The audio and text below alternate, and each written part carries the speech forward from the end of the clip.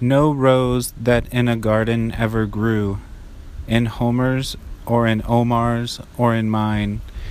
though buried under centuries of fine, dead dust of roses, shut from sun and dew, forever and forever lost from view,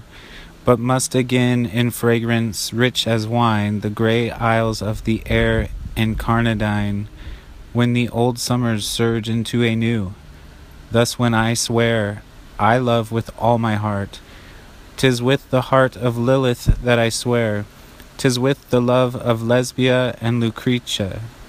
And thus as well my love must lose some part of what it is, had Helen been less fair, or perished young, or stayed at home in Greece.